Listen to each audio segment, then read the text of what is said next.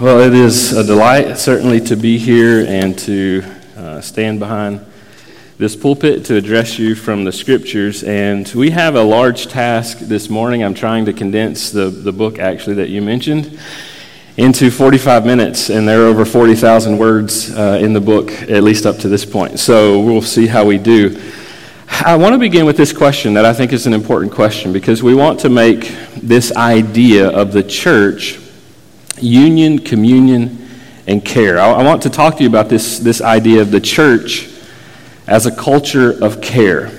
Now, when I say that, we could go off in 1,000 directions relative to care and how we think about care, or culture, what culture should be like in the church. But there's something that's distinct that I think has been missing maybe in the last 100, 150 years from the church that was a part of the nature, the expression of the church in history past, and that is that the church was the primary place for which people would long for care.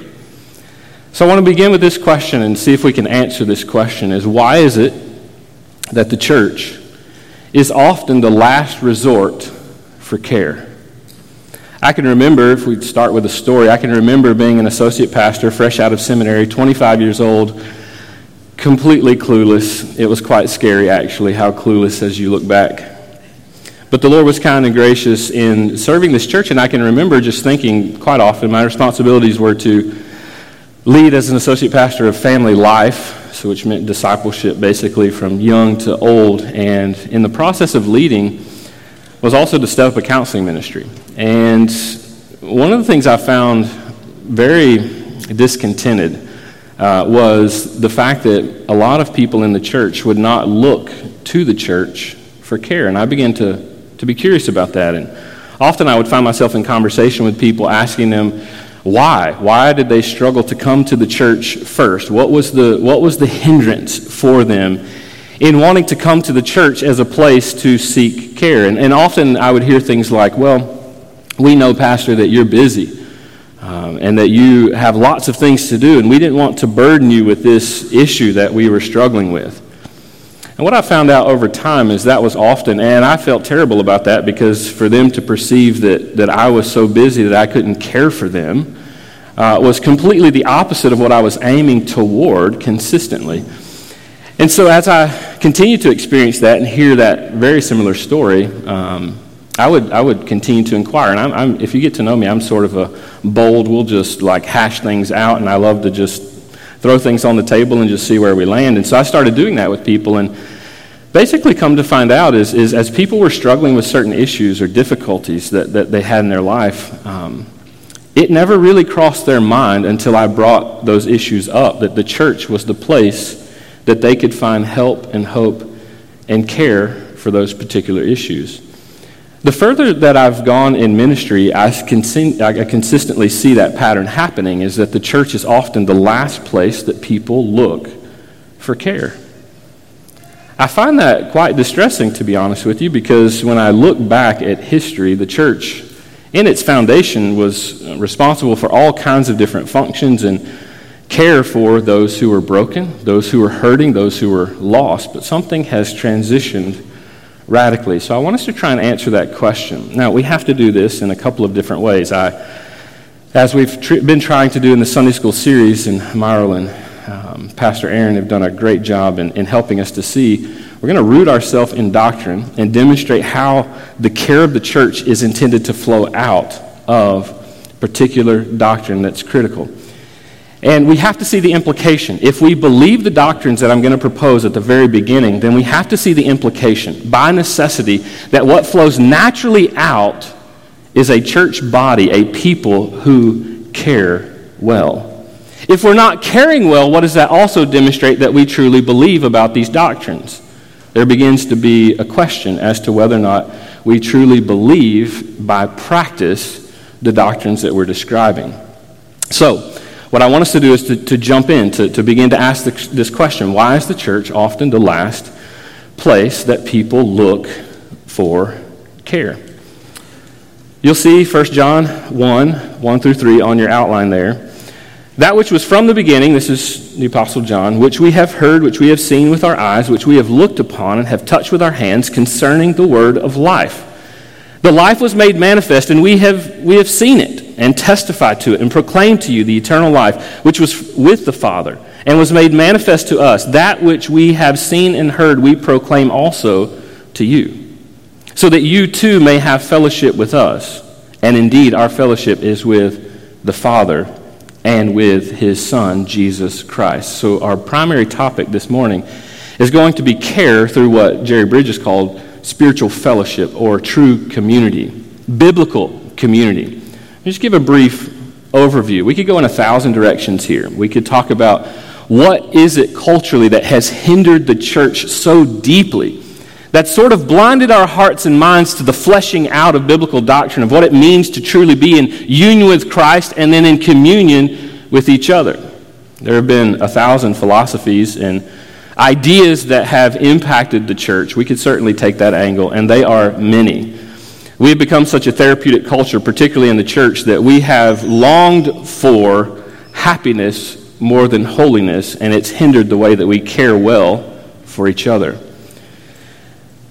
I agree with Jerry Bridges when he says this: there is a crisis of caring in the Church of Jesus Christ today. One of my primary goals in leading something like the Association of Certified Biblical Counselors and teaching biblical counseling is not that every church have a biblical counseling ministry. That sounds maybe odd for an executive director of an organization to make such a claim, is that the answer to this question is not that every church have a counseling ministry, okay? Because what makes a church caring is not the fact that they have some sort of professional model of ministry set up. I think it's a great idea. It's wonderful. But the way in which those types of ministries are to happen are to be natural overflow of the health of the church itself. The way in which the church itself cares with and for one another. And then you have counseling, if you will. So how does that happen? Well, the normal process that we see in the Scriptures is that the church is the place in which caring ought to happen. That God has ordained the church as the institution to accomplish this task. And He's given us the exact tools that we need, empowered by the Spirit, to accomplish this type of work within the church. So much so that Jesus describes the way in which people out there will know us is by the way in which we love one another.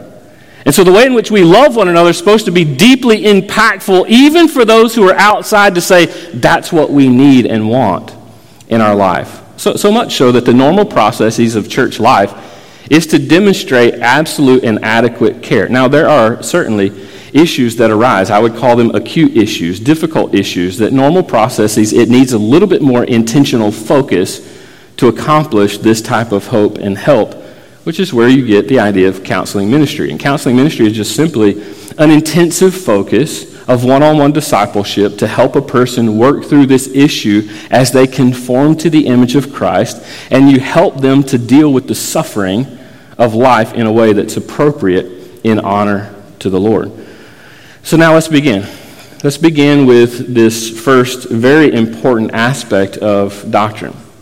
We could go in again to all the problems that we see in the church, but this time I want us to focus just on how do we aim properly at fleshing out doctrine and practicing doctrine in such a way that we see the beauty of the care of the local church. The first thing that I mentioned here, and we have to go extremely briefly through this. I'm actually assuming that you have heard this once or twice from Pastor Rick. If you haven't, then we can blame him, okay? But the idea is that you are united to Christ. Those who are part of the body are united to Christ. Paul says this in Colossians 1:18, and he, talking about Christ, he's giving this full expression of who Jesus is in Colossians 1:15. He's the image of the invisible God, he says. And then he goes on to talk about the beauty of the preeminence of Christ. He continues that thought and he says, and he is the head of the body. And this is an important thought, to the idea that even what Dr. Strand talked about several weeks ago, the idea that the authority in our culture is being destroyed in 1,000 different directions. And listen, make no mistake about it. That this idea of care, when we begin to look in different directions away from the head who is Christ, who is the chief shepherd, the one who cares for our souls, by the way, the one who is foretold to be the one who would mend the brokenhearted. This was the task of Jesus. He's the one who's the head of the church. Now listen, if we start looking elsewhere outside of Christ and his sufficiency for true care, essentially what we're doing is we're denying him as head. We're denying him as having authority over those areas of our life that are deep-seated issues. And listen, I'm not denying the fact that we all have deep-seated issues. I think that's one mistake that we've made in the church is we think what it means to be a part of the church is perfectionism. Nothing could be further from the truth. Yes, even after you come to faith, read Romans chapter 6 and 7 and listen to Paul's wrestling of him with his own inner man, that he does the things he doesn't want to do and doesn't do the things that he wants to do. He describes himself as living in this body of death. But Paul describes that Christ is the head of the church. He's the head of the body, meaning that all of us who are in union with Christ, we are submitted to him. And how are we in union with Christ? There are several different ways in the scripture that we see that we are united with Christ. We're learning about some of those even in Ephesians chapter 1. We will continue to learn about those in Ephesians chapter 2 and 3, specifically that we are in him. Believers are united with Jesus in the death, burial, and resurrection. Listen to Romans chapter 6, verse 5. For if we have been united with him in a death like his, we shall certainly be united with him in a resurrection like his. Galatians 2:20, I've been crucified with Christ. It is no longer I who lives, but Christ who lives in me. And the life that I now live in the flesh, I live by faith in the Son of God who loved me and gave himself up for me. And we think about this idea of being united to Christ. This is a one-time event that has long-lasting implications for us. That being united to Christ means that we are engrafted into him. We talk a lot today about identity and what it means to have a certain identity. We've even borrowed the notion from the secular world that we are responsible for creating or living up to some identity that's sort of outside of our control, as if it's some force that just drives us to be the types of people that we are. And we use all sorts of language to describe these types of things, when in reality, the Bible actually gives two specific ways that you can be identified. You are either identified in Christ or outside of Christ. And that identity has implication for who you are, how you live, the attitudes that you have, the behaviors that you have, the way that you speak. Everything that you do flows out of that identity. And how is that identity described? As you being united to Christ. Galatians chapter 5 is probably the easiest place to see this in fullness. Paul says in Galatians 5:16, walk by the Spirit and you will not gratify the what? Desires of the flesh. And then he goes on to describe what it means that when you walk in the flesh, you produce the fruit of the flesh. When you walk in the Spirit, you produce the fruit of the Spirit. It flows out of your identity if you are in union with Christ. And so when we talk about union, think of it like this. I mean, we're homeschool people. We like Little House on the Prairie. You guys don't like Little House on the Prairie? What's wrong with you? You remember, right, the sawmill in town, in Walnut Grove. I should have done a trivia question to see if you could answer what the town was. You remember the water wheel? That was a part of that sawmill. Do you remember that? Or sometimes you've been to different places and you see it as a part of some sort of grinding apparatus that grinds the corn or the wheat or whatever to make flour. Think of your union with Christ is sort of similar, if you think about it, is you being engrafted into Christ is what drives the person that you are. That you are no longer your own, but you now serve Christ. And you are intended, as Paul would say in Ephesians chapter 5, to be an imitator of Christ. This is actually, don't miss this part, this is actually you being restored and repaired back to original design. Remember Genesis chapter 1, you were created in the image of God. Everything that was torn down in the fall in Genesis chapter 3, the marring of the image, Christ now begins to repair. And how does he do that? By engrafting you into him, that you are now united with Christ. The way that God sees you is no longer in the state of your sin, but now he sees you in the righteousness of Christ. And you being engrafted into him is the power that turns the wheel that makes you the person that you are, that you live out of the identity of that person, of Christ, in you. This is the way in which Paul would pray for the churches. I pray that Christ is formed in you, he would say. Why is that so important? When you think about being in union with Christ, the more and more that you grow in Christ, there are several things that happen. Number one, you begin to be conformed to the image of Christ, meaning that now what you display are not fruits of the flesh, which Paul will describe in 2 Corinthians 5:15 and 16. That you walking according to your own way is under the power of your own self. You would display this evidences of the flesh. But now that you are united to Christ, you display the character of Christ. He washes you with the word so that you are conformed now to the image of Christ. And why is that so important? When you're conformed to the image of Christ, the way that you see people changes. You see, the way that you see people is not from a perspective of haughtiness or in comparison, you against them, you being greater in our minds because we are so indulged with self-gratification. But now the impact of Christ being formed in you is one of humility. Why? Because the person that you compare yourself most to now is not me versus someone else. Because the fact of the matter is, you can always find someone else that you think you are better than. Isn't that what the world tries to teach us to do? Think of modern psychology, for example. Modern psychology does all of these studies trying to compare you to hundreds and thousands of other individuals.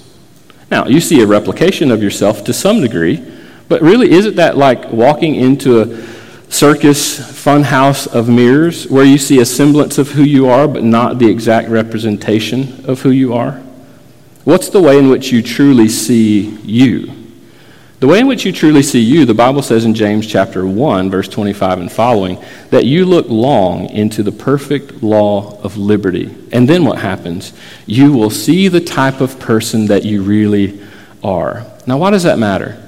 Because now you begin to see the depth of the love of Christ that needed to be bestowed upon you. Now you're beginning to see the fleshing out of what it means to be in union with Christ. And what does that lead to? The second point, that the church should be in communion with God. And how are we in communion with God? So this is the idea of a truth that God has given. He said that when you are justified, you are now united to Christ. And then this is a part of that truth, but a fleshing out of it in application is that you're to be walking in communion with God. This is the whole point, really, of Ephesians 1 through 3. I don't want to steal Pastor's thunder coming up, but just think about me as the thunder that happens before the big storm, okay? Is Ephesians chapter 1, chapters 1 through 3 actually expresses this idea beautifully, describing who we are in Christ. And because of that, then he goes on, and what's the very first part of chapter 4, 1 and following? He says, now, therefore, because of all that, I want you to walk worthy of a manner for which you've been called. Do you see the flow of it? It's because of these truths about you, because of the goodness of Christ and the depth of mercy and riches that's found in Christ, now walk in this way. This is the way in which we're empowered. So, listen, the way that the world approaches this idea of care is completely flawed. Why? Because it gives you steps and stages to try and empower you by your own ability to accomplish care for someone else. When the reality is, if we're depending upon our own power, we only see through our own selfish lens. And the way in which we care is not in self-sacrifice for the sake of another person. It is for the sake of reciprocation. We want to be known for it. That's the nature of who we are as sinful human beings. But when Christ grips us and we are in union with him, it radically now alters the way that I see you. Why? Because the way that I see myself in relation to the depth and love and the mercy and the riches of Christ now calls me to walk worthy of a manner for which I've been called. To do what? to lay my life down in love and mercy and grace for the sake of another. This radically alters the way that we think. So how does this grow in us in communion with God? Now, what I want to propose to you is we could compare, could go into a history of psychology and how all of those secular ideas built a system of care that's so apparent to us today, that's so common to us today, that the systems that were built within that secular history. But I want us to focus on the beauty of the church and what God has given. And so many people have said, well, the Bible doesn't give some sort of textbook answer on what the church or how the church should care for people. And what they mean by that is the Bible doesn't present a step and stage format the same way that your secular theories do. And so it's not sufficient to answer the modern questions. But I think we should flip that question, because whose idea was it to care for people who are broken and destitute to begin with?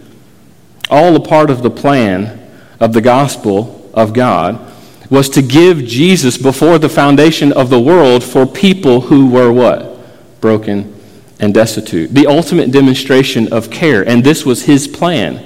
And so should we measure the secular, the theories that God gives in his word against the secular theories, thinking them superior, or should we do the opposite? I think we should begin with Scripture and see the way in which he fleshes out the beauty of care. Because when you begin to see the shape of the church, what you begin to see unfold is God has given the church as the primary institution for caring for broken people.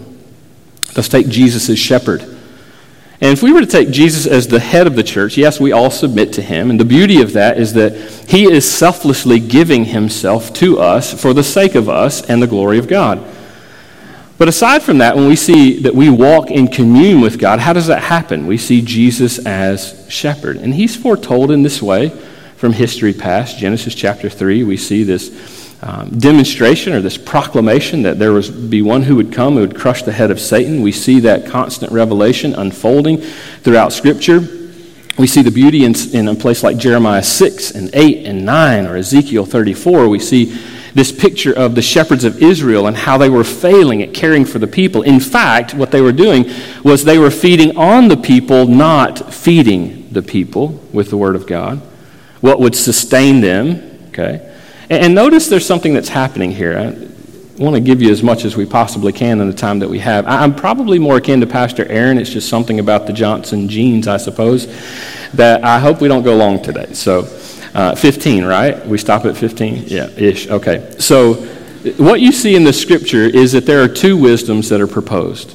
Two wisdoms, okay? You see from the very beginning, God gives his wisdom. He says, this is what's good, and this is evil. This is good, this is evil. This is good, this is evil. Genesis chapter 3, the very beginning, we're introduced to an alternate wisdom. And notice how that question is first phrased. It's actually the same way that it's asked today. Did God really what? Say. How is the question formed today? Same. Does the Bible really talk about those types of issues? Did God really say something true about that type of issue? It's the same way that we see it proposed today. And then an alternate wisdom is offered. Notice that in the Scriptures what you see is when the wisdom of God is followed, it always leads in one direction, to life and restoration and beauty. When you see the wisdom of the world or the earthly wisdom followed after, what do you see as the result of that? Death and destruction, heartache, turmoil, strife, and difficulty. And what we see is the beauty of the church in Jesus being the head and shepherd, that God has appointed him to lead his people. Now, listen to Jesus being shepherd. All that the shepherds could not do in Israel in history past, one of the most amazing passages is in Ezekiel 34, 1 through 4, where God is indicting the shepherds of Israel. He's saying all the things that they were supposed to do as shepherds that they're not doing. And then in Ezekiel 34:16 and following, he says, but I myself will be the shepherd, and I will do all of these things. I will seek the lost and find the strayed, and I will mend the brokenhearted, he says. And Jesus fulfills that message in John 10:10. 10 and 11. Listen to what he says. The thief comes only to steal, to kill, and destroy. But I came that they may have life and have it abundantly. I am the good shepherd. And listen to the way in which he demonstrates himself as being the good shepherd. The good shepherd lays down his life for the sheep. There are a lot of ways that we see expressed in the Scripture the beauty of what God has done in offering Christ for us. One is the most famous passages that we probably all memorize is John 3:16. This is the way in which God has demonstrated his love toward us. Notice the way Jesus describes himself as being a shepherd in Matthew chapter 11, 28 and 30. The function of what it means to shepherd your soul, to walk in communion with you. Some of us need to get over the deep arrogance that we have in thinking that we don't have problems. Matthew chapter 11 seems to indicate in Jesus' statement that we all have problems. What does he say? Come to me, all who are weary and heavy laden, and I will give you rest. You notice that when we have problems, sometimes the first thing that comes up into our mind is not running to Christ. It's running to some other authority. You're allowing those things to be the shepherds of your soul. When notice with Jesus' invitation where he's telling you to come when you are weary and heavy laden, notice he is not dismissing the fact that you will be weary and heavy laden. You want to know the reason Jesus talks a lot about anxiety? Because in a cursed world, as a fallen person, you're going to have lots of opportunity to be anxious. You want to know why Jesus talks about being downcast and feeling in despair? Is because in a fallen world, cursed world, and a fallen person, you are going to have lots of opportunities to feel despair. And those are not contrived things, those are real things. You want to know why Jesus invites you to come to him as the one who would give you rest for your souls? Because you're going to have lots of opportunity in a cursed world as a fallen person to be weary and heavy laden. So the question then is, who's the shepherd of your soul? You see, Jesus, or God has built the church to be this specifically for us, that he would be the shepherd of our soul. And we're called to walk in communion. How do we do that? We do that in several ways. Reading the Scriptures, being in fellowship with one another, obeying what Christ says, responding in love and gratitude to him because of what he's done in uniting us to God. That he's reconciled us, Romans chapter 5, verse 1, to God. Through Christ, he's done this work. Now, what I want you to see is that as we're in union with Christ and we walk faithfully with him, obeying, John 14:15, if you love me, keep my commandments. If you're in union with Christ, you love him. Why? Because he first loved you. And what is it that you desire? You desire to walk in faithful fellowship with him. The whole process goes like this, and this is where we have to hurry. You are united to Christ, and because of that, Ephesians chapter 3 and following says this, that you will be rooted and grounded. This is what Paul is praying for the Ephesians, that they would be rooted and grounded in love, so that they would walk now in a worthy manner for which they've been called. Now, as you flesh that out, I could read Ephesians 3, but we don't have time, okay? You don't have to wait till Pastor Rick gets there. He'll flesh this out further, I'm sure, when he gets there. But I want you to read that and just listen to the way in which you hear Paul praying for the church at Ephesus, the way he describes what he wants to see formed in them, that they realize what it means to be united with Christ. And later he's going to describe that as they grow in Christ and walk in communion with him, that what happens is they grow to maturity. This beautiful picture. We'll get to that in a second. Now, here's what we need to get to so that you can see the beauty of the doctrine of being united to Christ, walking in communion with him, and what it fleshes out to in the way in which we care for one another. Notice the way Jesus in John chapter 13 describes this new commandment that he's given to us. This is what he says. A new commandment, John 13, 34 and 35. A new commandment I give to you, that you love one another.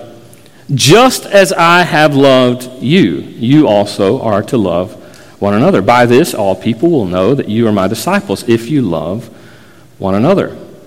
And don't you find it interesting, this idea of love? We need to pause here and define what we mean here by love. We are not talking about the superficial expression of love that's so prevalent in the culture in which you and I live. Love in our culture is simply reciprocation. Okay? Love in our culture just simply means that I'll do this for you if I think at some point that you will do this back to me. That's the demonstration of love. That's the way that we think about love. We sort of tango in marital relationship thinking that that's what love actually means. I'll do this for you, or I'll speak this way to make you feel ooshy and gushy, and I'll buy these things for you so that you will then in return demonstrate love back to me. That's not a demonstration of what God describes as love. Here, what God is describing is a love that's demonstrated through his sacrificial expression of dying on the cross for the glory of God, for the good of his people. A new commandment that I give to you, that you love one another, just as I have loved you. What does that mean? That means in everything that you do, whether we're talking about marital relationships, care group relationships, fellowship among the body, people that you're dealing with who are believers even in your workplace, how are you supposed to live in interaction with them? Living in the same way as Christ, to love them, to demonstrate sacrificial love for their sake, that you would lay down your life for their good. And what does he say? By this all, people will know that you are my disciples. Why is he saying this? Because he's saying this because you cannot do this if you are not united to Christ.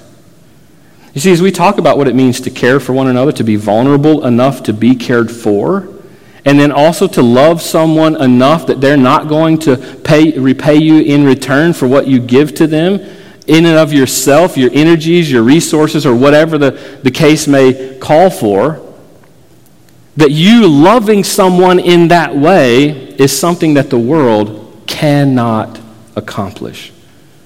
And you should always be feeling the pressure that you can't accomplish this either unless you are united to Christ, walking in faithful communion with the shepherd, mimicking the care of Christ for his people. Now I want you to notice something. The reason it's a beautiful thing when we see Christ as shepherd, God has structured the church in such a way that as he's the shepherd, he has given us under-shepherds, Pastor Rick and Pastor Myrle and Pastor Aaron and all the rest of the guys, that they can lead us and shepherd us, to be under-shepherds, if you will. Okay, so much so that Hebrews 13:17 tells us to obey our leaders, and that they are called then to keep vigilant watch over our souls, a constant watching over our souls. That tells me two things. The first thing it tells me is that we, as the people of God, need to be humble in receiving correction and care from our leaders. Why? Because they are demonstrating Christ to us. The second reason is it's an exhortation to our elders, is that the Bible says in that very verse, that they will give an account for the way in which they keep watch over their souls. You see, that tells me something. It tells me that they are responsible. So God has given this type of care of the souls of people to the church because he's given the under-shepherds the responsibility to accomplish that work. But now, before we start thinking, well, that's what we pay Pastor Rick to do, right? We have to see that what Christ is calling us all to. Notice he doesn't give a caveat that say that there's some special guys, the elders, that they're the only ones responsible for loving in this way. No, he says anyone who claims the name of Christ and is united to Christ and is shepherded by Christ, you have the call to love in this very way. But how is it that we love? So we don't love because someone else loves us first, right? We love because Christ loved us first. I think often what happens is we're willing to give care to those that we think might give it back to us in return. That's reciprocation.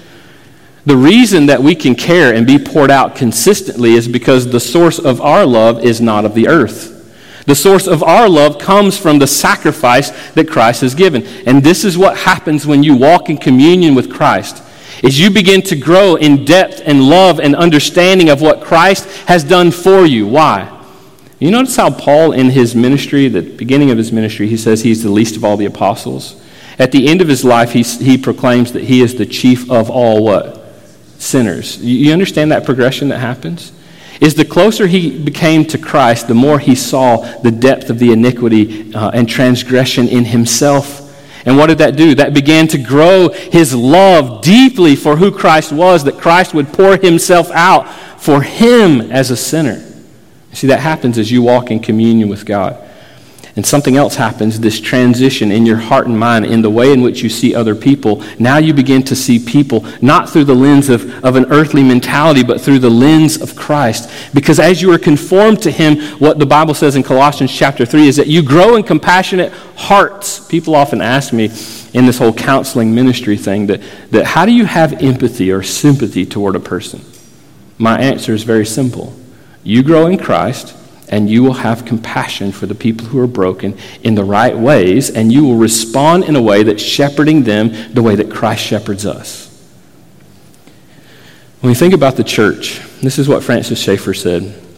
The church must be more than merely a preaching point and an activity generator. It must show a sense of community. And I agree with him. The church is certainly not less than a preaching point. It's not less than the activities that we do, but it's certainly more than that. If you think of preaching, what's the purpose of preaching? Preaching is the proclamation of God's word. It makes the church centered upon the glory of God, the beauty of Christ, the centrality of his word, and the dependence of the Holy Spirit. The proclamation of the word is a form of care. I don't know if I would go so far as to say this is some sort of corporate counseling session, as some have in the past. But what it does is it is God's corporate means of caring for us as the shepherd shepherds us with his word.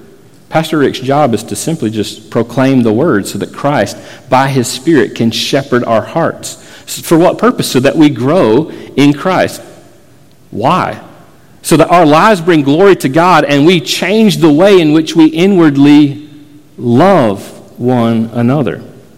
So preaching, that's the purpose. What does it do? Turn to Ephesians chapter 4. Ephesians chapter 4. Ephesians chapter 4. Again, here's the thunder, right? Think of the big thunderstorm. I grew up in Florida, so this is a very vivid picture to me, where when it's miles off, you can see the lightning flashing and you can hear the thunder. When it gets closer, it all happens at one time, okay? So I'm the far-off thunder, but it's coming. Right? He's the thunder and the lightning. Here it comes, okay?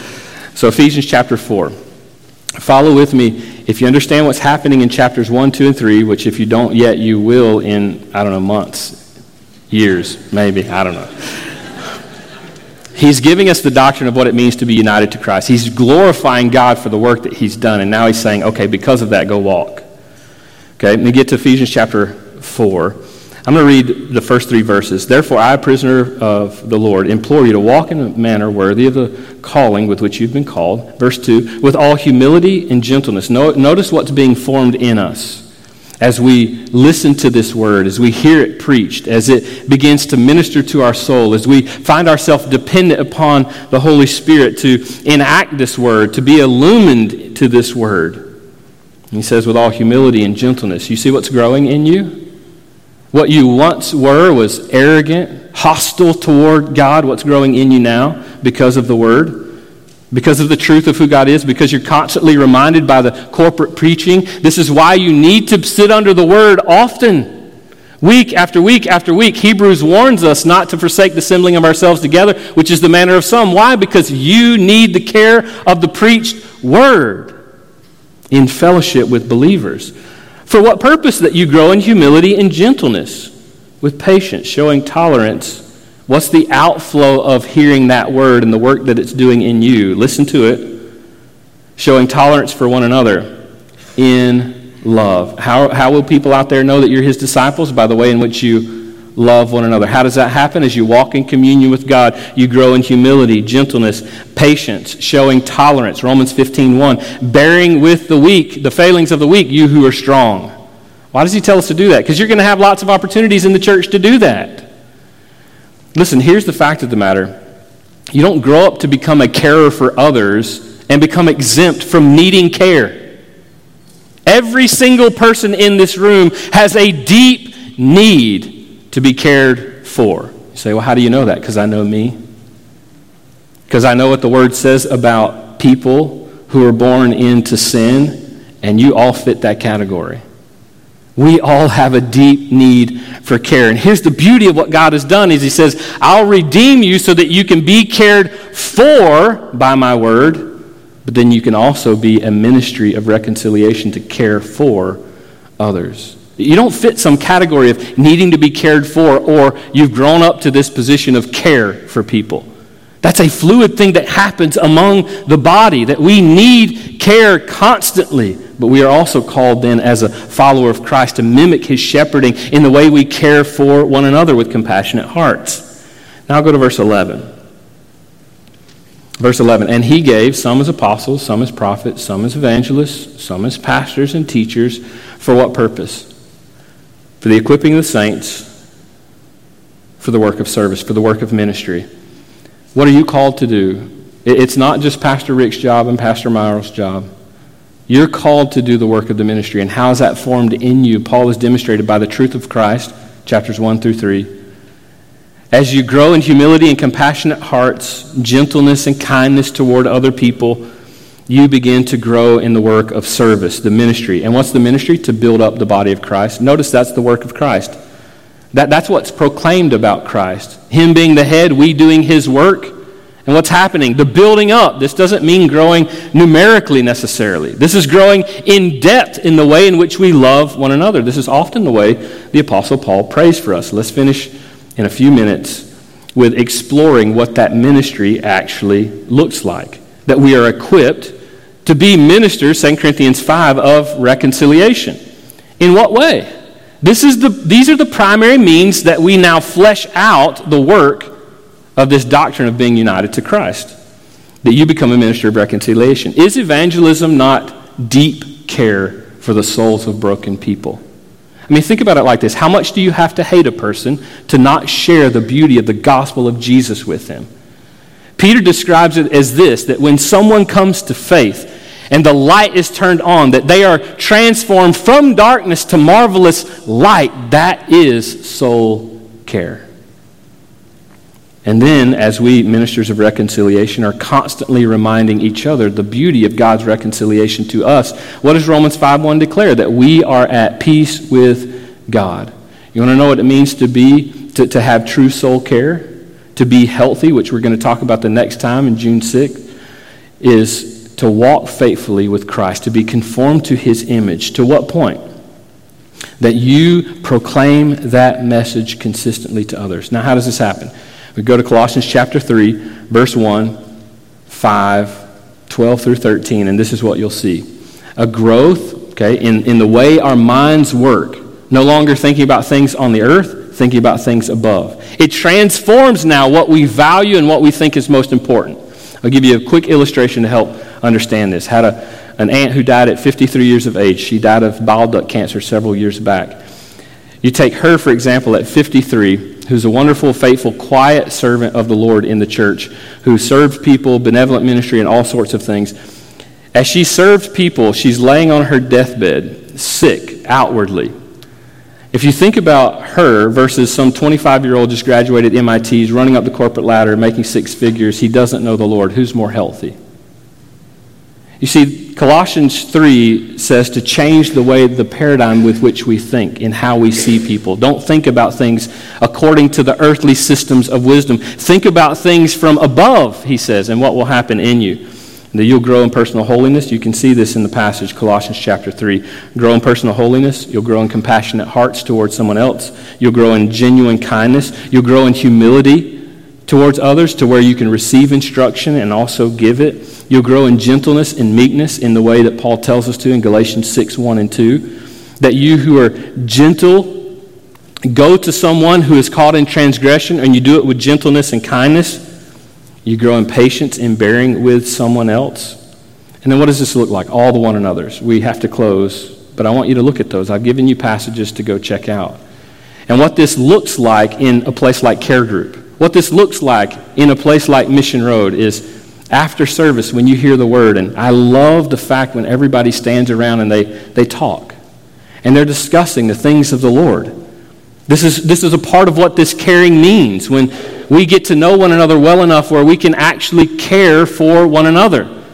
There's something that's hindering us, even in the American system, where we're so busy that we don't know one another well enough to know when we're hurting. You see, it takes me living with you, being with you. It's just like with my kids. The Bible assumes that I'm the primary discipler of my kids. But one of the things that we miss is it's not some like sit-down lecture or a series of lectures that we give to our kids, and that's what makes us a discipler. The primary thing that makes us a discipler is that we are with our children. That's the key from the scriptures. You are with them so that you see where their heart goes and how to correct it. You see where their heart goes and you encourage. It's the same thing of what that means to be disciples together with Christ, that we walk with one another faithfully so that we see when you're broken. I see when your face is downcast and things aren't going well, or I know you well enough to where you can share that type of story, and I encourage you with the word. That's how we love one another. Or when we're in physical need and we take care of each other. This is the beauty of what all of the one another's are about. And I've only listed a few. Depending upon who's counting, 43 or 59, as many as 59 one another's. And what is this? This is a fleshing out of what it means for you to be in union with Christ. You see, if you're not fleshing these one another's out of loving one another, stirring one another up to love and good deeds, exhorting one another as long as it's called today because of the deceitfulness of sin, encouraging one another, praying for each other, forgiving each other, confessing to each other, being patient with one another, showing hospitality to one another. If we're not doing those things, what are we saying about our union with Christ? We're truncating the expression of what it means to be united to the great shepherd. That the way in which he cared for our souls, we are all, not just pastors, not just elders, we are all called to mimic Christ in the way in which he cares deeply for one another. And that takes us, as you'll hear, pay attention to the scriptures where Paul is praying constantly, grow in love for the building up of the body of Christ, so that way you love one another, not in superficial send me Valentine things, but deeply in love to where you pour out your life for one another. And I can promise you this, you want meaning and purpose and value in life? This is the way you grow in meaning and purpose, because this is what you were made for, to image Christ, to love other people, to care for other people. And this is the mission of the church. What a proclamation to the watching world that we're different because of the way in which we deeply love one another. We'll pick up June 6th. Let me pray.